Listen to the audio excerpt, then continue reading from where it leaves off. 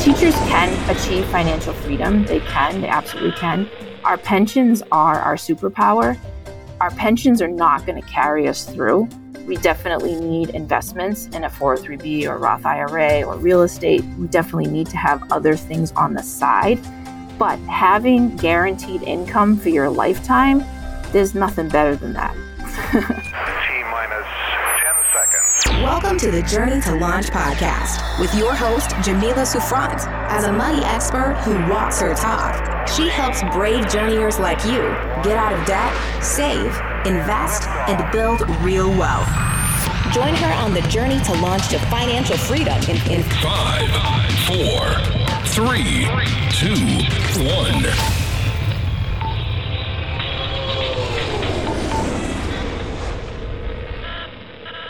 If you want the episode show notes for this episode, go to journeytolaunch.com or click the description of wherever you're listening to this episode. In the show notes, you'll get the transcribed version of the conversation, the links that we mentioned, and so much more. Also, whether you are an OG journeyer or brand new to the podcast, I've created a free jumpstart guide to help you on your financial freedom journey. It includes the top episodes to listen to, stages to go through to reach financial freedom, resources, and so much more. You can go to journeytolaunch.com/jumpstart to get your guide right now.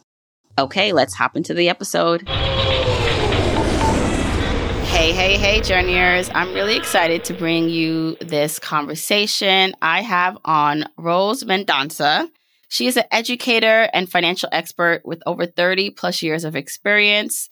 She is a licensed teacher and school counselor on a mission to help all educators create wealth and the retirement of their dreams.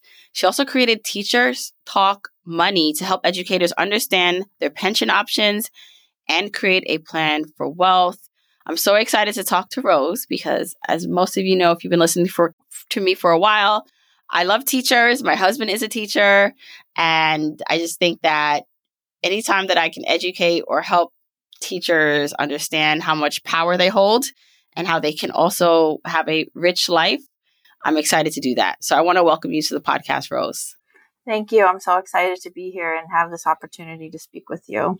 Yeah. So Rose, please tell me a little bit about how you got started in teaching, like your career, and then what woke you up to needing to be better with your money, or what led you to this road of being someone who talks about money in this way? Yeah, definitely. So I grew up in Lowell, Massachusetts, which is an urban city outside of Boston. I grew up in an immigrant family. So both my parents were immigrants from the Azores Islands, which are off the coast of Portugal. So I was first gen, go to college, always worked really hard, was a great student, got a scholarship, went off to UMass Amherst. I grew up in a home where my dad didn't work. He was retired early because he had a major accident. And my mom worked, but then she too was retired when computers came in. She was a seamstress in the mills, right? Because Lowell was a mill town. But then when all the work went elsewhere, she was retired too. Luckily, my parents owned their home outright. Like my dad paid cash for everything. So I grew up in a family where everything was cash. I never saw a credit card until I landed on a college campus. So you can imagine where that went. But I grew up in a family where everything was cash. The one thing I do remember clearly, which I did not like, is that my mom always had to ask my dad for money. And I think that comes from just that traditional background. But I always remembered that as a woman, and I did not like it because my mother worked, yet my dad controlled all the finances all the time. So I didn't really learn much about money. That's just like a memory that I have. I was always a hard worker, though. So like even through college, I worked 2 and 3 jobs. I was always working, but I never had any money. So because I was at that time very much a spender, I just wanted to fit in and I wanted to have things. And even in high school, I saved enough money to buy my first car cash. So I've always been like, not a saver, but like a spender, but I would save the money to spend, if that makes any sense. So as you can imagine, in college, I got into a lot of credit card debt because at that time, this was in the early 90s, credit card companies could be on campuses. They were giving away all kinds of stuff. I mean, at one point, my husband jokes all the time. He's like, you had 27 credit cards. He's like, are you insane?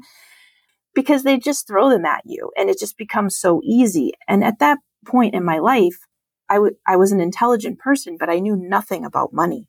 I knew nothing about how money worked at all. Like I had no idea about investing or, what it meant to buy a house or like how all these pieces kind of work together. And then I became a teacher. And I started my career in actually Brooklyn, New York, in Bedford-Stuyvesant at the school called the Benjamin Banneker Academy, which was at that time what they call a New Vision school. And I had to teach kids entrepreneurship. So they sent me off to this, which was kind of a turning point, really, sent me off to this class to learn how to teach students how to start their own businesses. And I came away with like, I should start my own business. I'm like, so while I was helping my students start a cafe in our school, which by the way, earned enough money to send them to Mexico for a couple of weeks, I also started my own business at that time, which was an after-school program called Lighthouse Learning Center, which did an after-school program and also did a summer program. And I earned enough money from that venture to actually put the down payment on my house that I bought in Massachusetts. After I had my first child, we moved back to Massachusetts, which my husband's from New York, but I'm from Massachusetts. So we moved back here. And I got a job teaching at Lowell High School, which was the high school that I graduated from. And, just one day in the teacher's room, right? Because this is where teachers find out information, is in the teacher's room. There was this teacher, Miss Wilson, and she was like, oh, my 403B is doing awesome. I'm going to retire this year. And I looked at her and I was like, what's a 403B and why do you need one? And that was like my first introduction to that. And I was 32 years old, maybe, or 30, like in my early 30s. And she's like, oh yeah, you need a 403B. So she's like, this is how teachers invest for their future to complement their pensions. Like I had never, I knew we had a pension, but I never knew that there was this other vehicle that you could use to gain money and eventually financial independence. So in our teachers' mailboxes, right, as I'm sure you know, these companies put these little, well, at that time, they would put postcards. They don't do postcards anymore, but they used to put these little postcards. And like the one we used to get all the time was from EXA.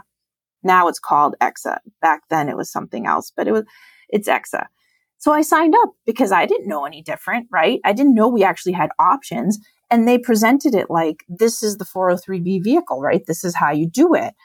And then as I started to read more and I educated myself more, I realized I made a big mistake. And it was good because I caught it like within, I think, 2 or 3 years and ended up switching everything that I had in EXA to Fidelity, which is the other. We have several companies that are offered to us, but Fidelity is the best in terms of fees for low cost fees and variety of investing. So from there, then I found out about a Roth IRA. So then I opened that. So I made my husband do the same. And then I decided, you know what? I need to learn more about this stuff. I got really involved with it because like I'm a teacher, right? What do teachers do? We learn, right? And I actually had gone to see a certified financial planner in the interim of all this. And he really didn't want to help me. Like it just made me upset because he just met with me, but at that time, I didn't have enough assets to make me valuable for him. And that really upset me because I was like, but you could still help me like figure out stuff out or, whatever. But he just kept saying, you don't have enough money yet. And then I started thinking, well, why don't I become a financial planner so that I can help teachers figure it out? You know what I mean? And then that's when I started taking the CFP courses at BU and I would go at night. And I started really slow. I would take one class a year, trying to have my district pay for it. Then finally they said, we can't pay for those anymore because that's not really related to your job. And I was like, okay. So then I applied for a scholarship, got a scholarship to finish out. And I'm kind of coming to the end of that and will soon be preparing to take the national exam to actually be a CFP. And then 2 years ago, I launched my website, Teacher Talks Money, to help teachers, help coach them because I find that young teachers don't get this information. Our districts and our human resource departments, they're so overwhelmed. I mean, Lowell High School has over 100,000, students in it. It's a huge district. And so teachers just don't get the information. Like even myself 3 years ago, like I was poking around in the human resource page on our website, and they had added a 457 and they didn't tell anybody. I was like, are you what? Like, I was so mad. So I signed up for the 457. I have a 457 now too. And I'm funding that even though, I'm close to the end of my career. I'm about 5 years before I retire, but I opened it anyway because they had a Roth version and I wanted to be able to put away some of that money that I could pull out tax free. So it's really been a journey. And the way that I found you was through a course that I took with Grant Sabatier. So he was one of the books that I read in my journey. Like I've read a lot of books. I could probably critique a lot of books. So he had put this course together and he had interviewed you. You were one of the people in the course that he interviewed. And so then I was like, oh, what's this journey to launch? And then I went to your website and and started listening to your program. So that's where our connection came in. So I think teachers can achieve financial freedom. They absolutely can. Our pensions are our superpower. Our pensions are not going to carry us through. We definitely need investments in a 403B or Roth IRA or real estate. We definitely need to have other things on the side. But having guaranteed income for your lifetime, there's nothing better than that. Oh my gosh. Rose, all right. First of all, I'm just like smiling this whole time listening to your story because especially when you brought up Brooklyn, because I'm a Brooklyn girl and I know where Benjamin Banneker is. I knew some people who went there. Oh, you do? Yeah, like that's not too far from where I grew up in my junior high school years. So very familiar with that school. I love that. And did you say your husband was a teacher too? He started off as a teacher and then he became a librarian because he said he didn't want to correct for his entire life. So he was the smart one and he became a librarian and he's still a librarian to this day. Loves it. Oh, wow. Okay. So many places to start here and a wealth of information that we can share with teachers. And so let's go back a bit. Did you have student loans when you graduated? Undergrad, I didn't because I got scholarships to get me through undergrad. And then I just had this fixation that I wanted to go to Columbia University. I was always a good student. And when I came out of high school, I got into an Ivy League school, but couldn't go because of the finances. My dad was like, no way. And it's funny because at that time it was $20,000. And my father was like, we don't have $20,000 a year to send you to college. You're not going there. So I went to UMass Amherst and I didn't have any debt when I graduated from there. But I always had this sense that like, I need to go to an Ivy League school. Is that how you ended up in New York by going to Columbia? Yep. So you always knew you were going to be a teacher? So that's what you went to school for? Yes. Did you consider starting salaries or what the cost of your schooling would be at Columbia versus what you thought you would make as a teacher? Or did you not think about that at the time? I did not think about that at all. And I should have. Yeah. Looking back, it seems like a very simple research that you should do. Like if you're going to invest X amount of money to this career, and even if you love it and it's going to be impactful, how much are you going to be paying for that degree versus how much you can earn? And is it still worth it? And some people may say yes, right? But you could have chosen maybe a lower cost school. But I think this is what I urge parents now to consider and have those conversations with their children about, hey, if you want to go into liberal arts to be a teacher or a social worker, that's great work.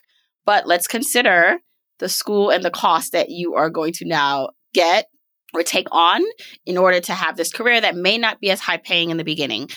So I love your transparency there because I think that's a key component of figuring out where you go to school and then what you want to pay for. Now I'm going to get into just more like details because I'm always interested in this. When you switched from New York to go back to Massachusetts, or did you lose any of the benefits that you had gotten working in New York, or did any of that transfer, like maybe your years in service or pension, or did you have to start new again because you went to a new school district or city? I had to start again. I took my money out. There wasn't that much money in that retirement system because I'd only been there, I think, 5 years, not even. So I took the money. I had to pay tax on it. I took the money that I had put in. When I got to Lowell, I was able to buy back the 3 years that I worked at a public school. So I had to pay that so that I got those years in Massachusetts. Okay, so it is possible. It's one of the things I think about as a teacher. I know some cities and districts have higher ranges or pay versus others, but then that also translates to, I know New York City, for example, it's higher cost of living, but you may get paid more than if you are in a rural area. And how that works, if you're looking to make a change, will you be able to take some of your years with you and what that looks like? And I'm sure it's different for every maybe district, but it's always something I thought about. Yeah, that's what makes it difficult is that, and why a lot of people don't move around as a teacher. Unfortunately, like it does limit you, although this younger generation doesn't seem to care. So I'm thinking that the rules are going to slowly start to change, but it's like the golden handcuffs, right? You have to stay in your district for X amount of years to really benefit from the state pension system. Here where I am in Massachusetts, you have to get to 30 years to like really make it worth your while. Obviously, people leave at 20 years or they even leave at 10, but your pension is considerably less. Right, right. Let's go into a bit about the options you have as a teacher. Because when I discovered from listening to another podcast who had teachers on it, and both of the husband and wife were teachers, and he was discussing that they were frugal for the most part. So they weren't earning a lot, but I think combined they were earning six figures and then they were frugal. But he talked about maxing out the 403B and then a 457. And I never knew a 457 even existed. I do want to define these terms just because there may be people listening who don't know what they are. So let's just go through what we already explained what the 403B is, and that's the pre-tax retirement account, usually given through the, I guess, school or district and the teacher association that you work through. And then there's also a 457 plan. Can you explain what that is? Yes, and a 457 is very similar to a 403B, but the key difference is that you can have a Roth option, so you can put money into it after tax. So when you go to take that money, you won't be paying taxes on it, which is a really big benefit. And also, if you leave your school district, you can take that money with you penalty free as well. That's the key there, and a 403B doesn't have that. Right. And it's still pre-tax, and the limit is higher than if you went to like an outside Roth IRA, right? Yes. Because it acts as, I forgot, I'm not up to speed on the latest max contributions for pre-tax retirement accounts. Do you know what they are right now? We're in 2023. Yeah, for 2023, it was 22,500, and in 2024, it's going to be 23,000. So that's amazing because a 403B, you can put 23,000 in that, but you can also put 23,000 in a 457. And a lot of people don't know that because a Roth IRA, you can only put 7,000. Right. So it's a big difference. It is. And the Roth IRA is also a after-tax investment. And, there are a couple things here. So most people, like even me when I worked in corporate America, I only had access to one pre-tax retirement plan where at that time when I was working, I think the contribution limit was $18,500. And one of the ways when my husband and I saved the amount of money we saved in 2 years, we saved and invested $169,000 is because in those 2 years, I maxed out my retirement plan at work, my 401k, and then he maxed out his 403B plan and his 457 plan.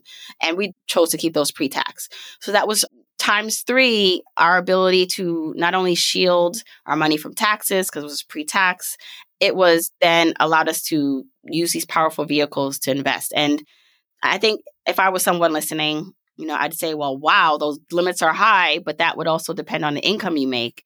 Because sure, if I had $46,000 to put away, assume I was earning enough that I can live off the rest of that. And, I do want to talk a bit about teachers and their income and how that works for maybe someone listening and saying, well, yeah, those are great strategies, but how am I going to max that out if I barely earn $46,000 to begin with? Let's talk a little bit about that. Yeah, absolutely. So I want to say first off that I didn't start out maxing it out. I started contributing in my early 30s, $50 a week. And then every time I got a raise, I would double it. At this point, I'm now maxing it out. But at that time, I did not max it out nearly because my salary was lower. I had a mortgage still at that time.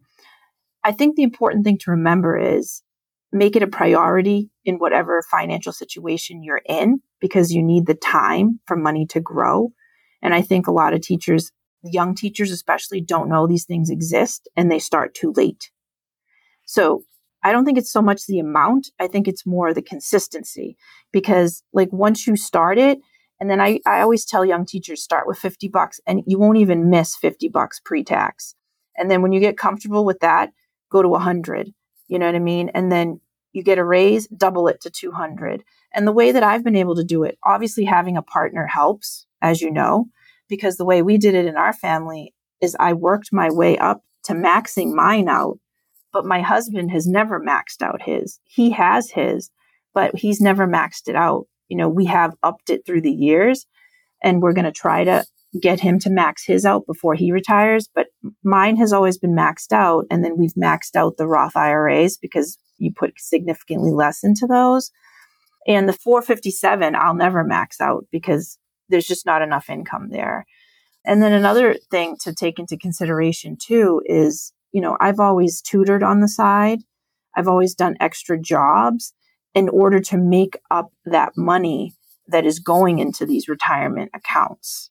So it's doable, but you do have to finagle your finances. Like you either have to really cut back on your expenditures, or you have to have like these little side jobs. Like I know teachers who have a landscaping business, or teachers who do summer camps, or you know what I mean? Like you have to make that savings a priority in your life and you go after it. It can be done. Yeah. So I love that you talked about it's more about the consistency than the actual amount. When you're definitely when you first start as a single person, as like a teacher or someone who's not combining their money with someone else, because you could be partnered up, but you're not combining things or commingling money, right? And it's separate.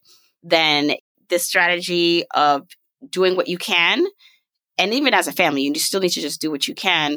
But let's just say, like you said, you're contributing $50 a week to a 403B. Would you also recommend that they look into their state-sponsored 457 plan to also put in 50 simultaneously, or 25 and 25? What is your opinion on that? Yeah, absolutely. I mean, nobody ever says I saved too much. I have never heard those words in my entire life. No one has ever said I have saved too much. It's always I haven't saved enough. So whatever vehicles you have available to you, I think you most definitely should use.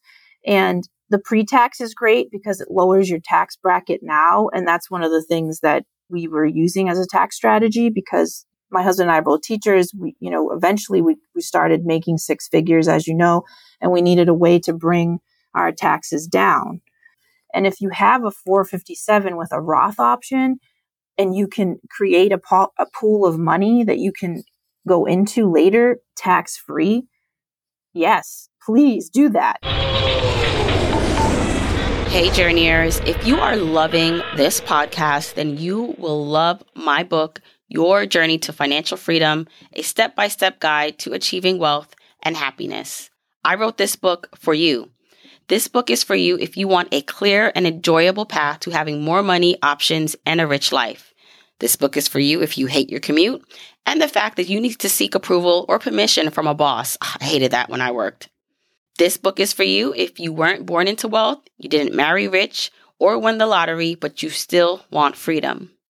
This book is for you if you're at a crossroads, a major decision or event is imminent. Maybe a career change, marriage, starting a family. Pressures are reaching a tipping point, and the discomfort and the desire for more can no longer be ignored. And this book is for you if you find yourself zoned out at meetings, looking out the window or daydreaming about the life you truly want. So go pick up Your Journey to Financial Freedom.com so I can show you how to map out how to get from where you are today to where you ultimately want to be and enjoy the journey while you're on the path. Head over to yourjourneytofinancialfreedom.com to see where you can pick the book up. It's available on Amazon, bookshop.org, Barnes & Noble, your local bookstore, everywhere. Go to yourjourneytofinancialfreedom.com to get the book now.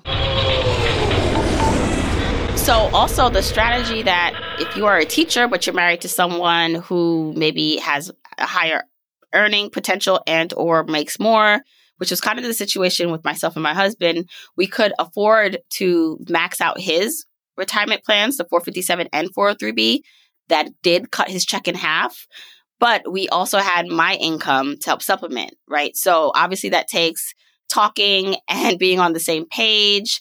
And you really have to be a team in that scenario because maybe someone's putting more money in their retirement account and not as much into the other person's. But if you are obviously hopefully staying together and that's the plan, then it does benefit you as a whole and as a family. So just something to think about as a teacher, like maybe you don't earn a lot, but maybe you have a partner who does. You guys trust each other. You guys are working together financially. And so you maxing out your retirement plans available to you, even though it reduces your income. If you're combining everything as a household, if you can live off or more on, lean on the other income, that might be a strategy to help you reduce your taxable income too. Yes, absolutely. Now, when we talk about maxing out our earnings or our income potential as a teacher, I totally agree. So that's one of the things my husband does or did more of when we had less responsibilities with the kids. But it was summer school, after school, coaching, and he was able to really earn more. So what are other ways that teachers can leverage their skills, whether it is outside the school system, so starting new businesses based on their skill sets, or going back and getting certificates? Because I know that's one thing he did where he is at his max potential based on his master's degree and all the courses and classes he took. Let's just go over how teachers can make more money. Yeah, absolutely. I mean, obviously, the number one is work in a district that's highly paid. I work in a district that's highly paid in Massachusetts. Massachusetts is one of the states that pays their teachers fairly well. The other thing, and I always tell young teachers, you need to get as much education as you can under your belt within the first 10 years, because that moves you all the way to the end of that pay scale. And then you get your yearly incremental as you go, but eventually you're going to hit a block. So you need to be over on that pay scale as far as you can. Obviously, a PhD is the highest, or a doctorate. And I don't have that. I have a master's plus 60, but I've had a master's plus 60 since I was in my late 20s. So I've always been at that upper end of the pay scale. And so every year that you're getting more raises, that's more money that you're making, and you're already maxed out on your steps. So I always tell teachers that's the first way. And you do it as cheap as you can or as frugal as you can. Most districts, like our district, gives us $1,000 a year. Or you look for free things that will get you that same credit. Whatever you can do to minimize your out-of-pocket expenses in taking those classes. And, sometimes the district will offer you a lower rate as well because they have partnerships with local colleges. So go seek those things. I've even had friends who have traded these $1,000 with one another. Like if they're not using it, they'll give it to someone else. And people have gotten master's degrees from that. So that's the first way. The second way is obviously being entrepreneurial. Like I said, I have friends who have landscaping business, snow plowing business. I had a tutoring business. I had a learning center. At one point, I even tried to do a swimwear company that failed, went bankrupt. We'll leave that for another time. But so there's all kinds of things. And it's a journey. And that now I'm doing, financial coaching for educators. And I've also had jobs on the side. Like I used to sell shoes on commission at Nordstrom's. I mean, I've done so many different things. Again, it's really about making savings a priority and having that desire to one day be financially free and not be on anyone else's time clock and actually be able to enjoy the money that you've accumulated over the years and have it work for you instead of the other way around. Yeah. And, some of this stuff, it might take, like you said, a few years to complete, but you got to put it in motion. You have to be proactive because whether you like it or not, the time is going to pass anyway. And so you can be, feeling like I'm not earning enough. You don't have the degree or classes behind you to help demand or put you at that higher pay scale. And so it's time to look forward and say, well, in 5 years, I want to be able to be at the top pay scale or closer to the top. Here's what I need to do and create a plan for that instead of feeling like, oh, there's nothing I can do. I just earned this as a teacher, because my husband earns good money, really good money in New York City as a teacher because he has his master's and he got his straight out of his bachelor program and took all those courses. So it's just something I encourage all teachers who are listening, especially if you're younger and you're just starting out, to put yourself in a position so that when you are in your 30s and 40s, where you have maybe more responsibility because a family or other things happening in your life, you're taking care of that other stuff first. But I don't want to leave the older teachers out. People who didn't know this, didn't start doing this in their 20s, or maybe switch careers to be a teacher. There's still hope. There's still things you can do. You can do the same thing that we're talking about, right? Absolutely. And hopefully for those older teachers, they've been paying down their mortgage. And that's another thing I like to share with people. One way that I structured what I did for my children is I paid off my mortgage before my children started college. Because I had student loans and my husband had student loans, and thank God they were forgiven this year. Yahoo, they're gone. We paid off our mortgage on our house prior to our oldest son going to college. And so, then we took that money and paid for him to go to a state school because I didn't want him to have any student loans. And I'm doing the same thing with my second son. I'm trying to pay as he goes. So just something to throw out there for people to think about. I did that by refinancing into a 15-year mortgage and then hustling to pay that payment and just getting it done. Right. And of course, doing the math and making sure, rates for me too, when I did that, I refinanced into a 15-year was because rates were so low that even when I took money out, it was fine to do that and kept my mortgage the same as it was before. The other thing I just want to note in terms of teachers making money, I think teachers are the best entrepreneurs in usually whatever they pick to do. Even in the personal finance space, a lot of the people who I really love the way they talk about money, they were teachers, like Tiffany the Budgetnista. I always give her props on her ability to teach and connect with her audience because, she was a preschool teacher. And I think that she does that same thing, I think, when she talks to us or to people. And I'm like, exactly. And that's why people love her, because she just gives off this caring vibe and she can teach complicated things and make it simple for people, which is what people want. And then I know this episode's probably going to come out a few weeks or months after we are actually recording it. But today I went to my daughter's, they had a Thanksgiving celebration into the classroom, and it was so organized. Like the classroom and the things that these teachers are doing and their parents too. And I'm like, how are you a parent yourself? And then you have to come in here and do all this. But I was just so impressed. And I'm like, using any bit of their brain or creativity or organization power into something else, they do well. Because things that for me would be overwhelming, I'm like, I can't do it. I don't even know how to start to make this room look this way. They know how to do. So I just want to encourage teachers that you probably have what you don't consider a significant skill set that a lot of people don't have that can be monetized to help supplement what you're doing and then eventually maybe take over what you're doing if that's a better route for you to take. Absolutely. I mean, I think about my own journey when I start to reflect back. I've done so many different things. And even, 3 years ago, I acquired a condo, actually 2 condos that we now Airbnb. I never thought I would Airbnb 2 condos, but here we are. We're Airbnb 2 condos, and I'm hoping to have them paid off before we retire. And then they'll provide extra cash flow for us in our retirement. At least that's the plan for now. And I agree wholeheartedly with you. So many times people just say, well, I'm just a teacher. And it's like, no, you're not just a teacher. Teachers, like you said, have so much creativity. We have business mindsets. We can do anything. We have entrepreneurial. And you know why? Because we love to learn. Most teachers who love to learn will go out through curiosity and seek things out. Do you think in my late 20s, I ever thought that I was going to go into the finance world, to become a CFP? Not in your life. I studied English literature. I didn't know that. You don't know where the world is going to take you. But if you have that sense of curiosity and you just want to learn, then the world is open to you. Like I remember sitting in classes at BU, Boston University, with all these financial planners from Schwab, Fidelity, like all these big names, Vanguard, and these companies were paying for these people to get their CFP, and they would get up and they'd be like, yes, I'm, blah, blah, blah. Then I'd get up and I'd be like, yeah, I'm a school counselor and teacher. And they'd look at me like, what are you doing in this class?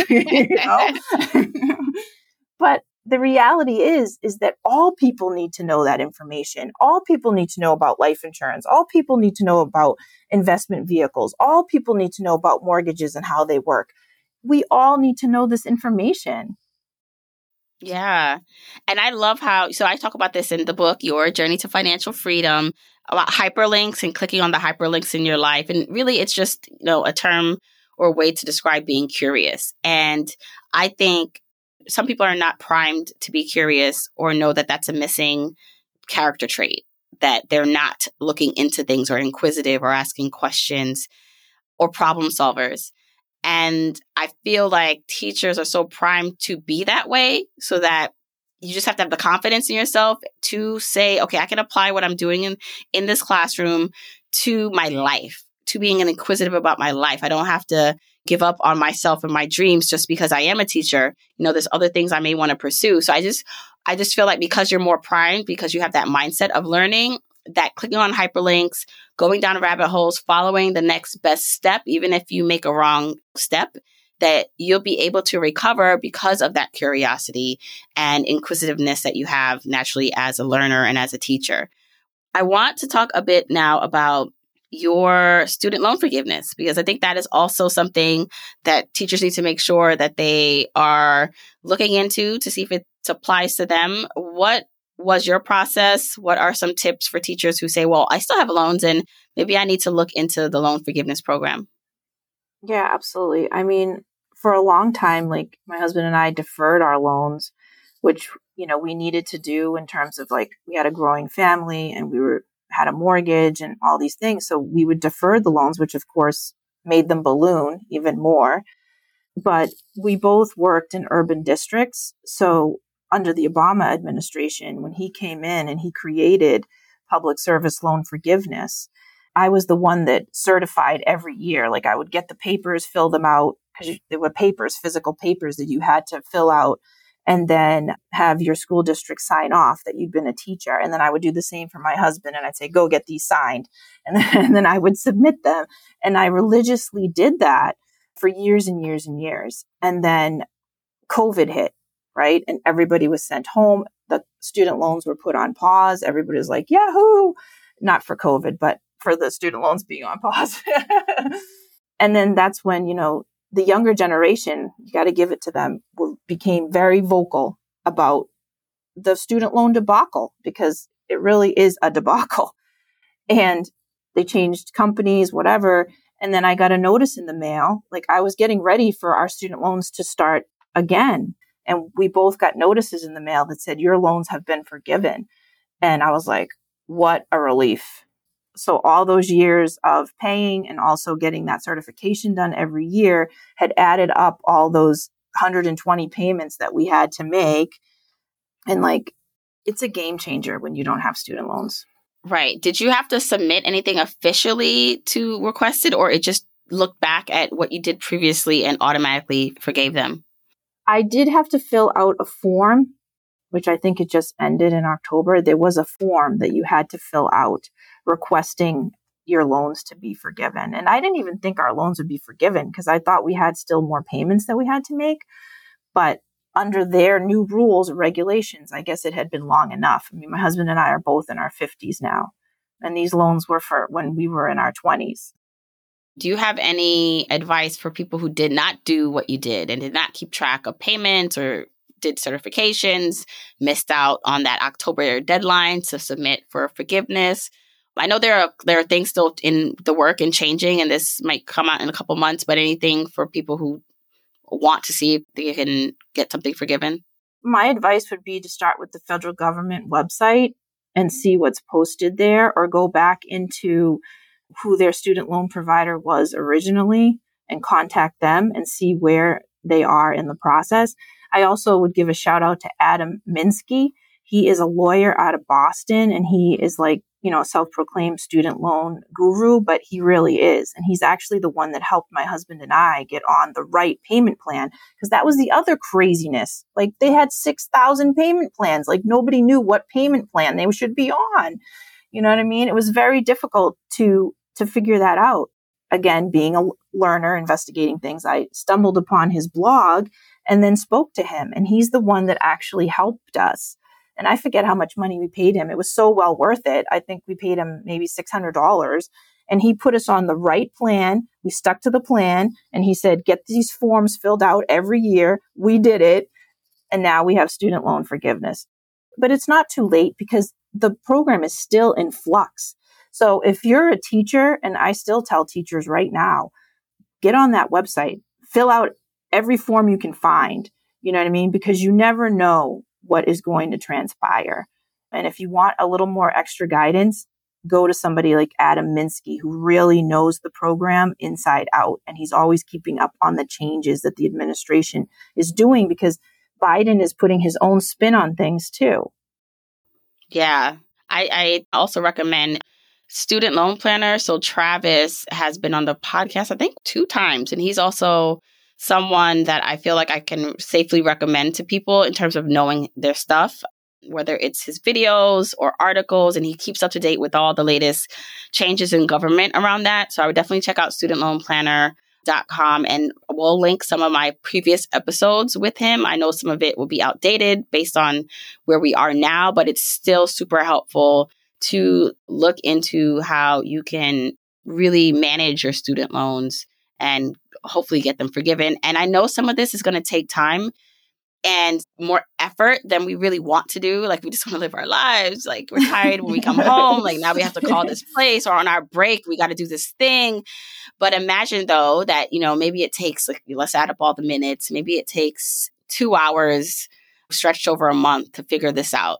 But that leads you to getting $20, $30, $100,000 worth of loans forgiven, or have a different plan or strategy that's helpful. It's worth it. It's worth the time and energy to do it. So just do it. Just take the time, figure it out, and do it. Yep, absolutely. Well worth it. I mean, when I was doing all that certification stuff, like, I had no idea my loans would ever be forgiven. I was just hopeful that things would turn around. I mean, I was even just hopeful when the Obama administration created it. I was like, oh my God, like, this might actually be a path out of this crushing debt. So there's still hope, and they're still trying to iron it all out, because I think that political people have realized that you cannot put this amount of debt on people and then expect them to afford a mortgage, buy cars, raise a family. It's finally dawned on them that, like, no, we can't do this. So they have to give people a path out. Talk to me about your real estate. So I love how you just said, okay, and I have condos. You have paid off our mortgage. How did you get into real estate investing? How did you find or have the additional money to put down to do that, and whatever investment it took? Because I know that is a pathway that people do want to explore. And at what stage should they do that? Should they make sure they're at least investing a certain amount in their 403B or 457 plan first before moving on to real estate? Or is something they can explore in tandem? I mean, I think it's something they definitely can explore in tandem. But again, I didn't come to real estate till much later in my life. And to be honest, my husband got an inheritance from one of his parents passing away.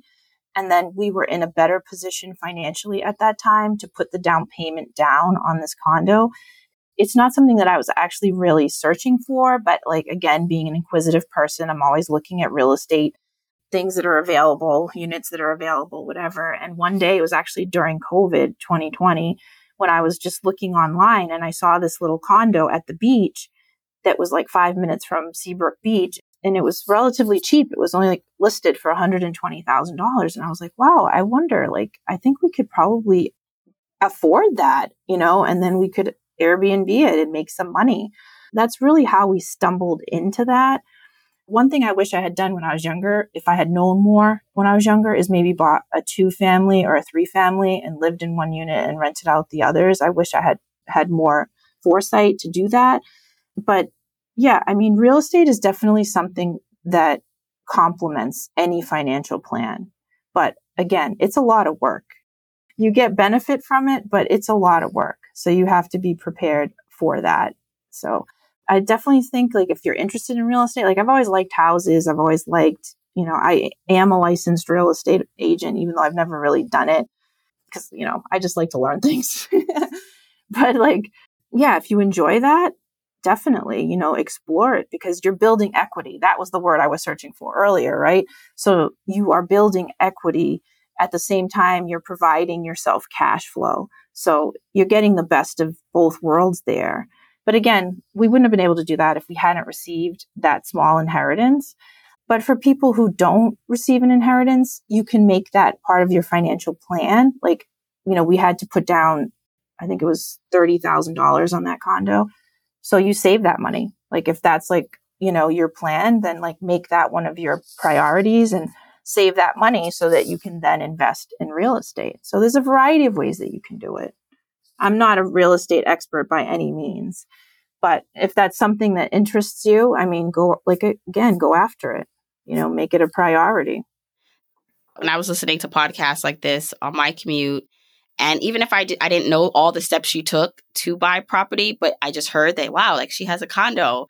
It would make me inspired to say, okay, you know what, let me do some research and start to think about how, if I needed how much down payment I could afford and how much house I could afford, if this was an investment, if I had the time to do it. Like this would prompt me on a rabbit hole that I would go down because I was excited to hear someone who, is not an expert, but just loves learning and I was able to do it. So I think that would be really inspiring. The last thing I want to ask you about, since you do have kids and they are older, it seems, because one's in college, one's seemingly about to go to college, is this inquisitive nature, this, I feel like, drive that you had, always having a job, starting side hustles, seeming to really be a self-starter. How are you instilling that, or how did you instill that in your kids? Because one of my issues, or what I think a lot of us parents who now have more than we did when we were growing up, is like the reason why we got here is because of that lack or not knowing and making the mistakes and having to have jobs at 14 and work hard and have student loans. Like this is what kind of created us into this self-driven person that we are. But how do we teach our kids that when they have a little bit more cushion and they have mom and dad helping them pay for college? What are you doing to make sure your kids have that drive or are inquisitive and learners? When my first son graduated from college, my husband and I said, now you have to start, once he got his full-time job, you have to start paying rent, which he wasn't happy about. And mind you, it was only like $500 or something, but it wasn't much. But my husband and I wanted to instill in him that, yes, you're still living at home, but you're now an adult. Like you're a full-fledged adult and you're going to have real bills in life. So it's time for you to start practicing what it means to have to take care of yourself. That's one way that we've tried to, still make it reasonable. Like he just recently purchased a new car. He needed a new car. And so now he has that bill that he's responsible for. But mind you, his first car we bought for him outright as a gift. And then he totaled it. But that's another story. But then we said, now you have to buy your own car. Like we already bought you a car. So now you have to step up. And I'm still paying for his younger brother to go to college. So, that's one way. Like, I think we do give our kids the world, right? We've been hard workers all our lives. And so we've been able to provide for them. And I was adamant about providing my kids a college education. But after that, it's kind of on them. They can look to our example. Neither one of my children are very entrepreneurial. My older one, maybe in the sense because he's an artist. So I'm hoping that he, eventually will sell his art and find his path that way. My younger son, not really, has no interest, at least at this point. He's studying cybersecurity. He loves computers. He spends the majority of his life on computer. So he doesn't really seem to care. And we've had them help us with the condos because we have to clean them, turn them over and stuff like that. So they know what is required of having real estate.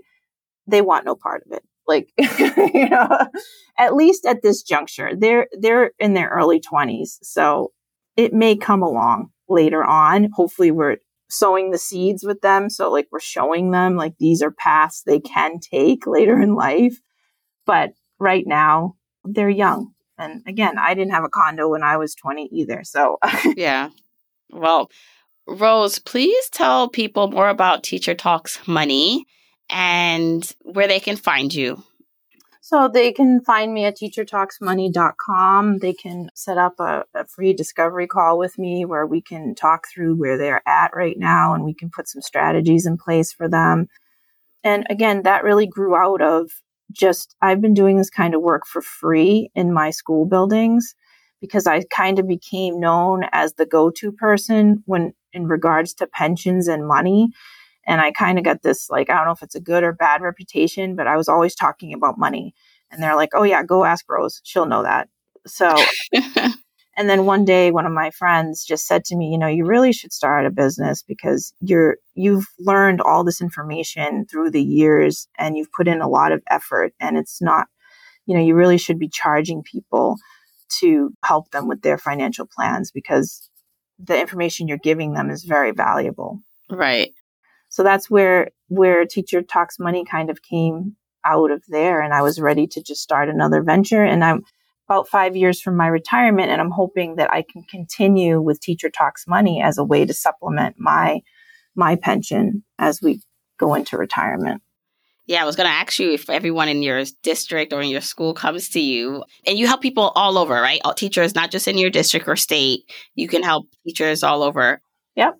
I absolutely love this. The other thing I will say about yourself, and I'm not surprised that you have had this success in your life, is, you know, I ran something like this bulk strategy where if you bought bulk books, you can advertise on the podcast or in my newsletter and then use the books to do that. And Rose was one of the first people who reached out for her small business to advertise and get bulk books. And what struck a chord just now as you were talking was it seems like you definitely not only invest time to learn and energy to learn, but you also invest money in yourself. And it doesn't have to be like a lot, but it seems like you're willing to bet on yourself and to do things to help move you forward. And it's a skill set also that I feel you have to have discernment and you might make mistakes or you might not get the return you always want when you make an investment.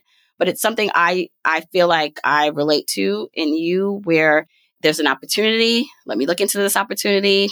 Why not try it? If, you know, like I'm not going to lose my life savings, but it's something I can do to potentially put me further ahead. And so I just want to bring that out because I thought that's pretty remarkable. And it's not surprising that you've had this success in your life. So I just want to thank you for coming on the show. Can you say your website and socials one more time for everyone? It's teachertalksmoney.com and at teachertalksmoney on Instagram. And I also just want to give a shout out to my husband because when I heard you talking about making that investment in myself, we've done it together. You know, he's always been my greatest supporter. And I've had many failures too along the way. I mean, even in my early 20s, I was forced to file bankruptcy. And this is probably one of the first times I've ever said that publicly because I was ashamed of it for a very, very long time. But I just want people to know out there that when you go through those failures, there's success on the other end too. And we have to forgive ourselves and move on because that's the only way you get to the good stuff or the better stuff. And there's a lot to learn depending on what your circumstances are, where you're coming from, or the education that you've received or the parents that you've had. There's so many different things that you learn and then so many things that you don't know because of where you've come from. So it's just really important to just keep going and keep that open mind and bet on yourself. Absolutely. Bet on yourself every time. And are you always going to win? Absolutely not. You're going to fail over and over. But you know what? Eventually you will succeed. Oh, Rose, thank you so much. Don't forget, you can get the episode show notes for this episode by going to journeytolaunch.com or click the description of wherever you're listening to this. And you can still grab your Jumpstart Guide for free to help you on your journey to financial freedom by going to journeytolaunch.com/jumpstart. If you want to support me and the podcast and love the free content and information that you get here, here are 4 ways that you can support me and the show. 1, make sure you're subscribed to the podcast wherever you listen, whether that's Apple Podcasts, that purple app on your phone, your Android device, YouTube, Spotify, wherever it is that you happen to listen, just subscribe so you are not missing an episode. And if you're happening to listen to this in Apple Podcasts, rate, review, and subscribe there. I appreciate and read every single review. Number 2, follow me on my social media accounts. I'm at Journey to Launch on Facebook, Instagram, and Twitter, and I love interacting with journeyers there. 3, support and check out the sponsors of this show if you hear something that interests you. Sponsors are the main ways we keep the podcast lights on here, so show them some love for supporting your girl. 4, and last but not least, share this episode, this podcast with a friend or family member or coworker so that we can spread the message of Journey to Launch. All right, that's it. Until next week, keep on journeying, journeyers.